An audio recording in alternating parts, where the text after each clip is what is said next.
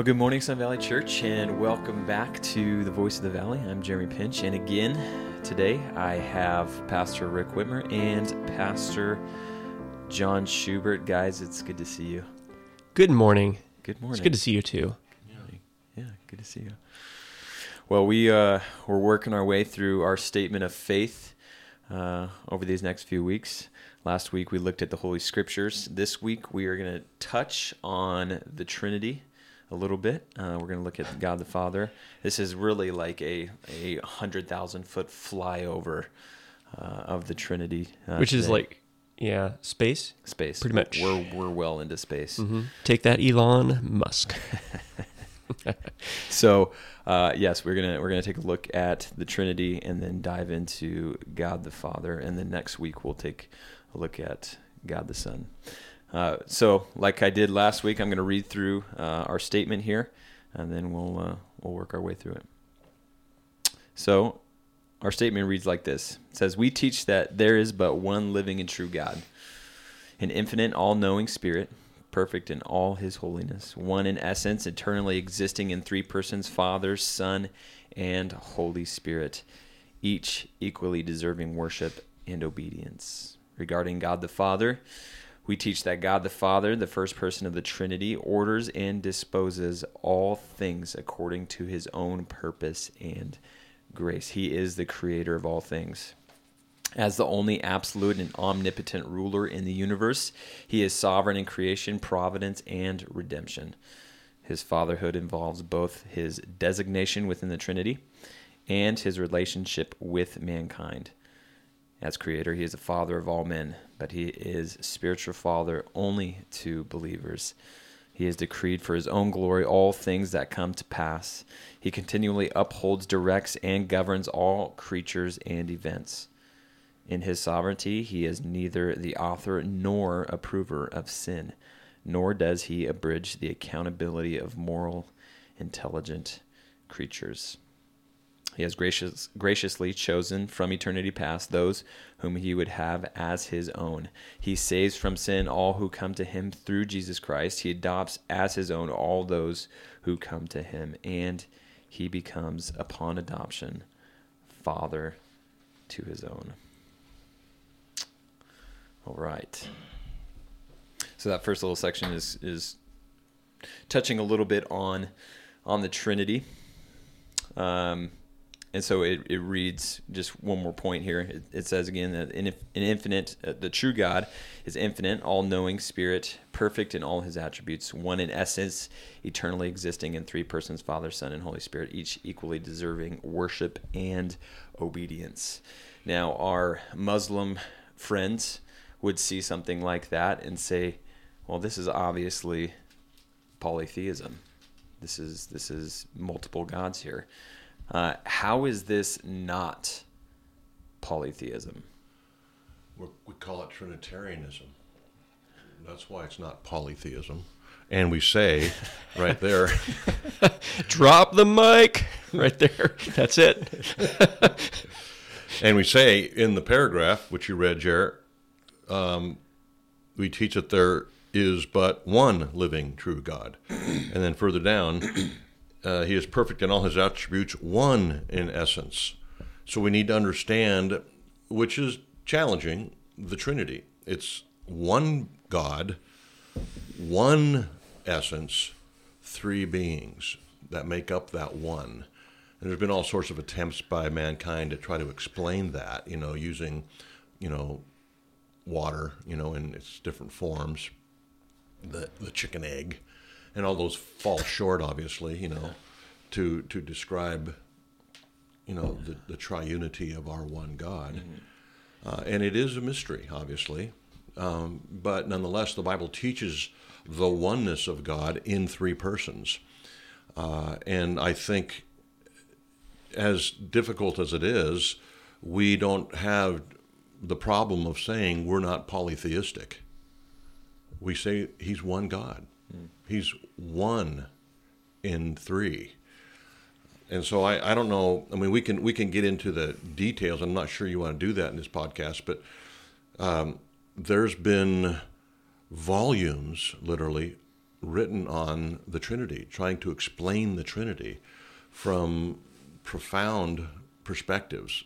And it is not easy. We're not saying it is. We're just saying we believe what the Bible teaches about his oneness and his threeness. So, I don't know, Rick, how would you pursue that? When it comes to Trinitarianism, right, this is the defining thing of our faith. Every single other doctrine that we hold as Christians it hinges on one God in three persons. It's not polytheistic, like John says, because the first thing that we see Scripture affirming clearly throughout, from the beginning to the end, is that there is only one God. And this is something that distinguishes biblical faith from idolatry. The gods of the nations, you read that all throughout Scripture, and there's this ongoing contrast. And at the heart of biblical Judaism, God tells his people, the thing that they confess every day is there's one God. Deuteronomy our God is one. 6:4. Yeah. And so that's the reality that carried the Jews all the way through, and that was. But even the Jews struggled with that, right? In Jesus' day. You mean in the fact that Jesus, in regard to his claims? Yes. Yeah, because they had a That's hard why they time. stoned him, or wanted to stone him. Right, because they knew by what he was saying that he was making himself God. And so they couldn't wrap their minds around what we understand in theological terms to be the persons of God. And yet there's hints in the Old Testament of the triunity of God. Yeah. The appearances of God in fleshly form, those that came to visit Abraham, those that visited, different characters in the Old Testament history, Joshua, for example, and the record of Moses of the creation. Let us make. Yeah, that's a plural, and so there was a remote understanding of multiplicity of persons of the Godhead. But it wasn't well defined. And I think the reason it wasn't well defined was because of the propensity of the people to pursue other gods. And I think until it was cemented in the hearts and minds of the Jewish people that there is only one God to worship and serve, did the possibility of considering his triunity was even presented. I mean, Jesus came after the Babylonian captivity, right? So the Babylonian captivity was primarily about teaching them there is one God, not multiple gods. Right. And so once they learned that and were clear on that, then the plan of God would introduce more clearly, I guess, the possibility of persons of the Godhead, starting with Jesus, the second person of the Trinity. Although David in the Psalms asks in Psalm 51 that he says, "Take not your Holy Spirit from me." Yeah. And so they understood that there was something there. They weren't sure how to define it. They weren't sure how to worship that being. But David recognized it, and if David recognized it, the priests recognized it, and so it was there. Right. In essence, in their theology, they just didn't know how to describe it. And so when Jesus comes along, it was a front to their monotheism. And John the Apostle makes a point of that in John 5, where Jesus claims Godhood because he does the work of the Father. He was sent by the Father, does the work of the Father, does everything the Father does, and called him Father. And in verse 18 of John 5, it says this is why they picked up stones to stone him, because he claimed to be equal with God. Yeah. Do you think John the Baptist had a pretty good idea of Trinitarian theology at the baptism of Christ? I don't know. Or do you think it was kind of unclear for him? He was a Jew. Yeah. He was a first century Jew, pre-Jesus Jew. So how do we know? Yeah. He knew that he was the Lamb of God. Yeah. who takes away the sin of the world. And I think he probably knew enough theology to know what that meant, or he wouldn't have said it. Sure. I mean, he knew what the Old Testament sacrificial practices were all about. Obviously, when he says, well, here he is, this is the one we've been waiting for. This is the Lamb of God who takes away the sin of the world. So he knew that much. Yeah. Whether he had a clear understanding, is what you asked, of Trinitarian theology, I doubt it. But he may have. I'm not certain the apostles understood it fully. Sure. You know, they didn't really know until Jesus taught them towards the end, after they had been saved, what the presence of the Holy Spirit meant. Pentecost, you know, after Jesus left, was a big deal to them. Yeah. So, you know, we see these very, you know, looking retrospectively, very clear markers of Trinitarianism all throughout the Old Testament. You know, Jesus, as he bungles the Pharisees, they're close to Passion Week. He says, I think it was in Passion Week, when he said, how does David say to him, you know, the Lord says to my Lord, sit at my right hand until I make your enemies a footstool. You know, how we have the Father talking to the Son and saying, sit at my right hand. That points to a distinction between the Father and the Son, something that we know a lot more clearly now in the light of Jesus coming. You know, Psalm 2 as well, in where he says, today I have begotten you. You are my son. I've set my king on Zion, my holy hill. We see a distinction. Again, Genesis, like John said, we see the Holy Spirit active throughout the Old Testament in a different way than we do in the New Testament, and yet all three persons being referred to divinely, right? And this is critical. Never more than three, never more than Father, Son, and Holy Spirit. Here in Isaiah 61, and never different than Father, Son, and Holy Spirit. Exactly. It's not like they insert a different third for one of the others. Yeah. It's always those three persons. Jesus, when he starts his ministry, he opens to Isaiah 61 in the synagogue, and he says, "The Spirit of the Lord, okay, God." So we have Father and Spirit is upon me because the Lord has anointed me. So right there in just the beginning of, I don't even get through the first verse of Isaiah 61 without seeing a distinction between those three persons of the Godhead. Yeah. And Jesus' whole point in quoting that is to say, I'm the one. I'm the one who is to come. And when we look all the way back to the garden, we see which one was that? Well, the one that, you know, Eve had been anticipating from the moment that God promised to bring from her seed the crushing of the serpent's head. Through that one. That's the one, you know. Yeah. And I want to back up a bit, Jeremy, to one of your questions about did the apostles understand this? They obviously did after Pentecost, obviously. Right. But before that, I mean, they had questions about the identity of Christ. Right. You know, and I think until after the resurrection, and I think they were believers up to that point.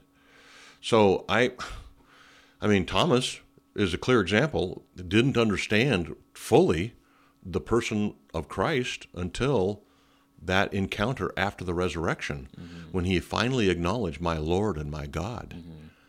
So I don't want the listeners here today thinking that we're saying, you know, any of the apostles died not knowing. They all knew after Pentecost exactly. The Apostle John, even though this was written probably 30 years after or more after the resurrection, in John 1 says, he lays out Trinitarian theology in the first chapter. Right. He goes, you know, the Word became flesh and dwelt among us, you know, and he talks about that second person of the Trinity, and then down in verse 18 talks about the Spirit, you know, and the Father. And so there's ample evidence that by the time Pentecost rolled around, the apostles knew fully Trinitarian theology. So what I said was I was referring to them not being certain prior to that time, when they were learning and growing and, you know, being brought into that theology. Yeah, because they had just received the Great Commission, right? And right before Jesus, he had come back from the dead. He was talking to them in John 21. He says he breathed on them and said, "Receive the Holy Spirit." Right. Right. So and they're sent out. They knew to baptize in the name of the Father, the Son, and the Holy Spirit. Paul, with his Trinitarian benediction, the grace of the Lord Jesus Christ and the love of God and the fellowship of the Holy Spirit be with you all, 2 Corinthians 13:14. Yeah. So it's all over that. But the thing that we have to realize is that Scripture doesn't come to us in one complete book at one time, where it's progressive revelation. So things are becoming more clear the more revelation is given. So by the time the New Testament is completed, these things are in total there for us. They're very clear. And then we see this if Scripture comes as progressive revelation, we look at church history at the battles that were fought theologically, and we could say that we've been experiencing progressive clarification. And the first thing that happens is they're wrestling with in the early church, and the creeds and the confessions are coming to us as clarifications of Trinitarian theology and the person and work of Christ. And it's not until later that we get into really clarifying again in the Reformation, justification, sanctification, things that are contingent on who God is and what he's done in Christ. And now, we're getting clarification as we continue to go along on details of eschatology and things that weren't the main thing back then. And so I think it's by design. I'm going to be clear on eschatology after it happens. Yeah. You know what I mean? So, yes. Yeah. Well, we'll get there, right? I will be after our podcast. I'll figure out what we believe after I listen to the podcast. Yeah. Well, I'm like my dad. He says, some of my friends are pre-trib, some are post-trib, some are odd, what I'm millennial or whatever. And he goes, and I'm for my friends. He goes, it'll all pan out in the end. Yeah, just as long as you're not trans-millennial. Yeah.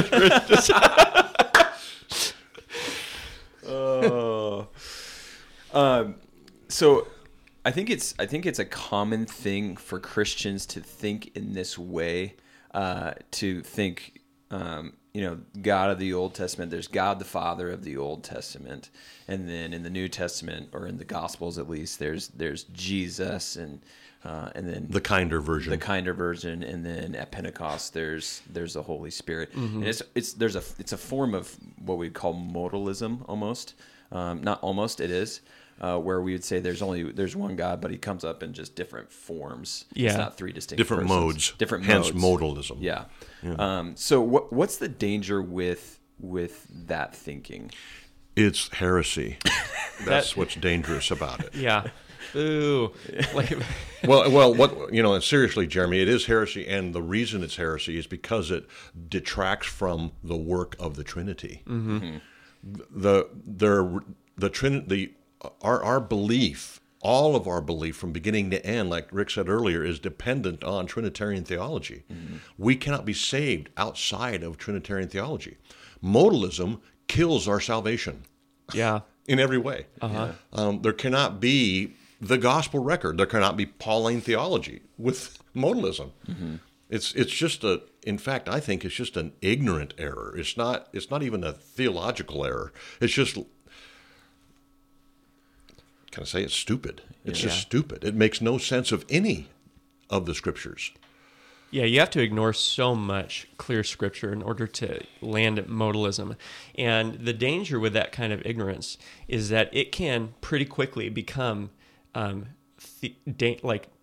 willful, right? So there's our natural ignorance that we grow out of. Yeah, but then realizing what the scriptures teach and then still holding to our ignorant ideas is damning, like John said, because Orthodox Christianity, from the beginning has realized that outside of certain boundaries, there can be no salvation because there's been such a gross compromise of the gospel and a discarding of scripture that you've landed in another religion necessarily, whatever it is you believe. Mm-hmm. And so theology is always done with two things in mind. There's positive theology and negative theology, and both of them are critical. Like, we have to affirm true things positively that the scriptures say. And almost as soon as we do that, we also have to deny other things that scripture teaches are not true. Mm-hmm. So as soon as we say there is one God in three persons, we immediately deny that there are three gods. Mm-hmm.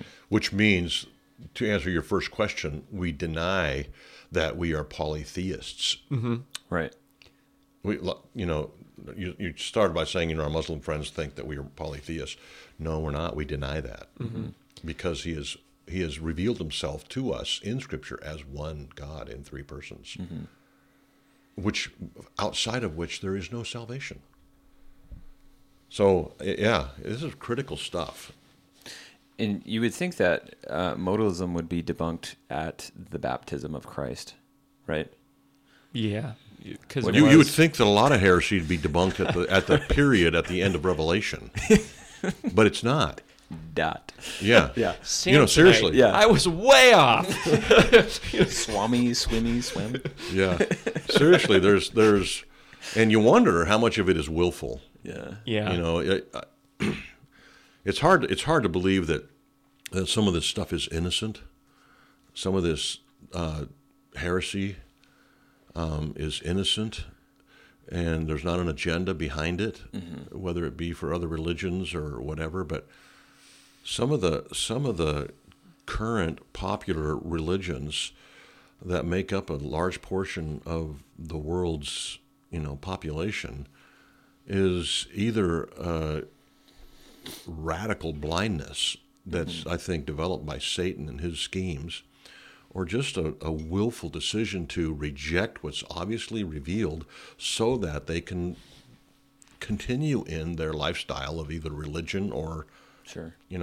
whatever they're living, their personal agenda. So, shallow theology could really be damaging. You could say it with another word, damning. Yeah. Mm-hmm. It's really dangerous. Yeah. Right? So theology matters. We talked about that a couple of weeks ago. And the reason is because we're not just throwing idea softballs around a field, right? We're actually talking about who God is and how we know him, how he has come to save us in his son. And we have to get really, these things, we have to get these things clear. So, for example, one of the most common misconceptions in prayer, and it's usually done accidentally by Orthodox Trinitarians, is to pray, Father, thank you for dying on the cross for our sins. Yeah. And that's just an innocent, careless statement. But it's not innocent in the sense of that actually is a heresy that has a name. It's called patripassionism.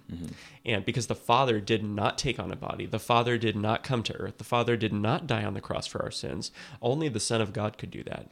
And so even though and that's where we get into the beauty of incarnation theology, that what do we affirm about and deny about the two natures of Jesus? Yeah. That solves so much when we understand it. Yeah, and I would say, Rick, that I would think most of evangelicals who pray that prayer unwittingly are not embracing modalism. Yeah, they're not. Right. I think they're saying, just with loose thinking, Father equals God, so God died for me. Yeah. And that is a true statement. Yeah. But it was Jesus, the second person of the Godhead, who did so. And so it's just lack of carefulness. Right.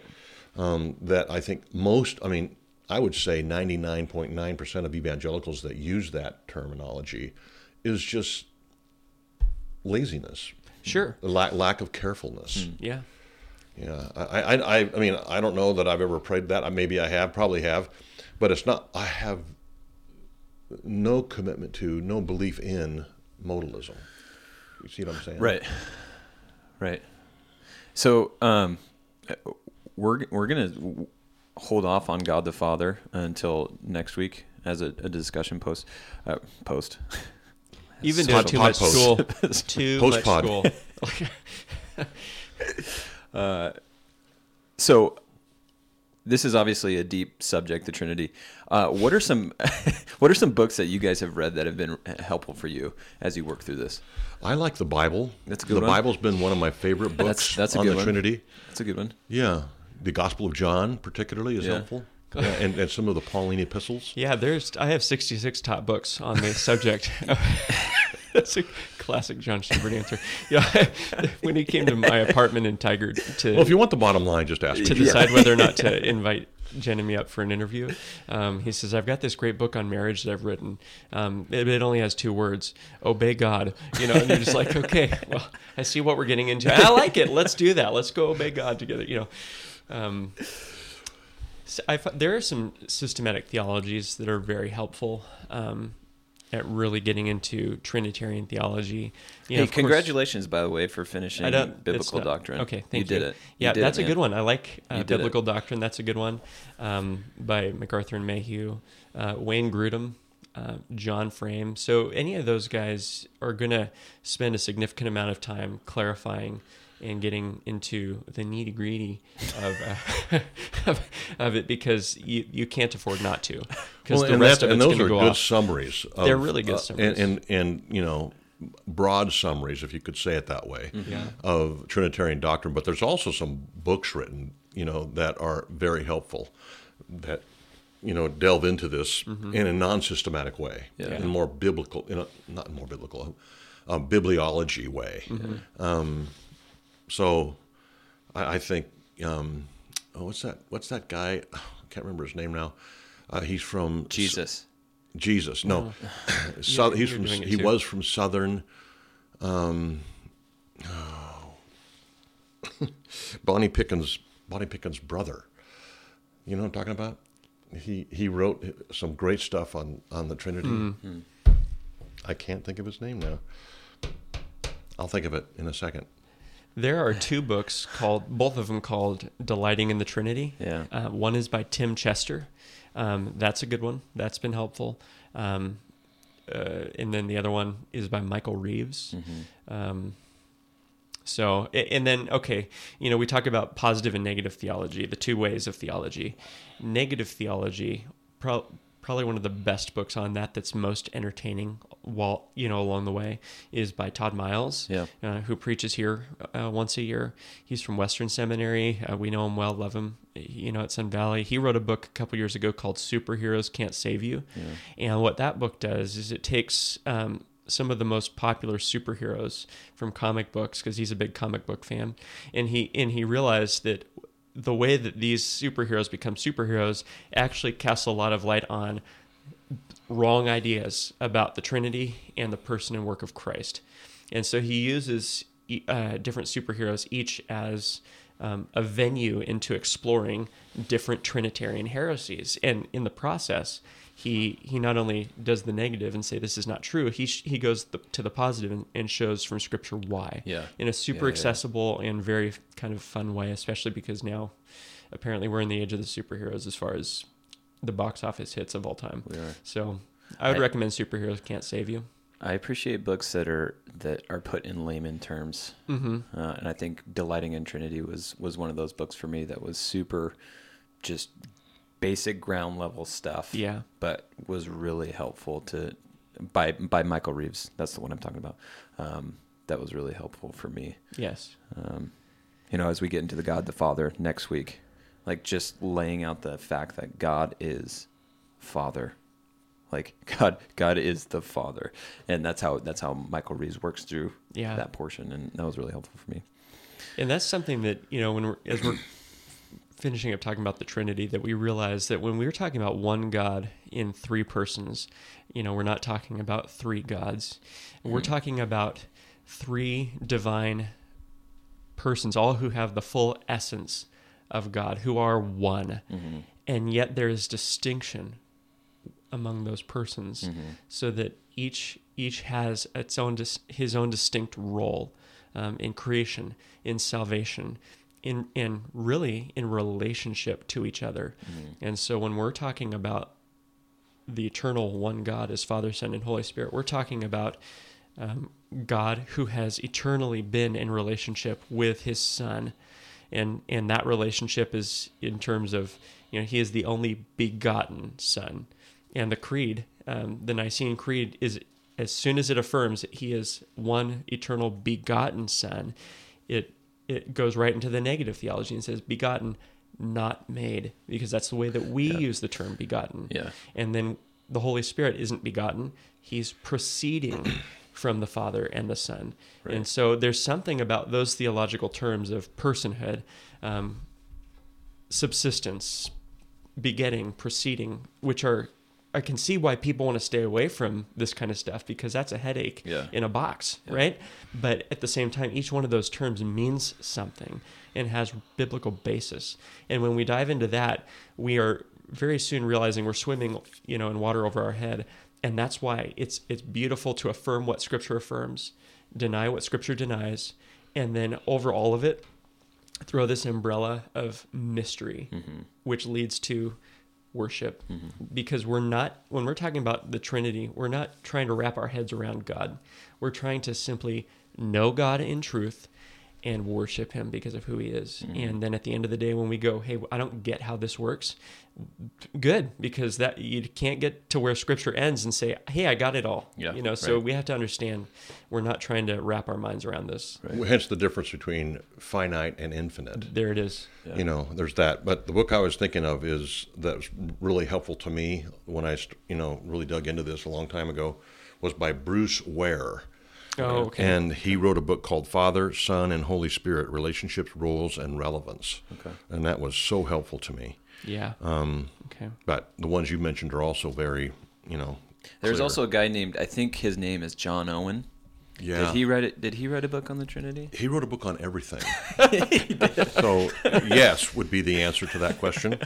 Ask me another question about any subject you want, and it'll be yes. John Owen wrote about it.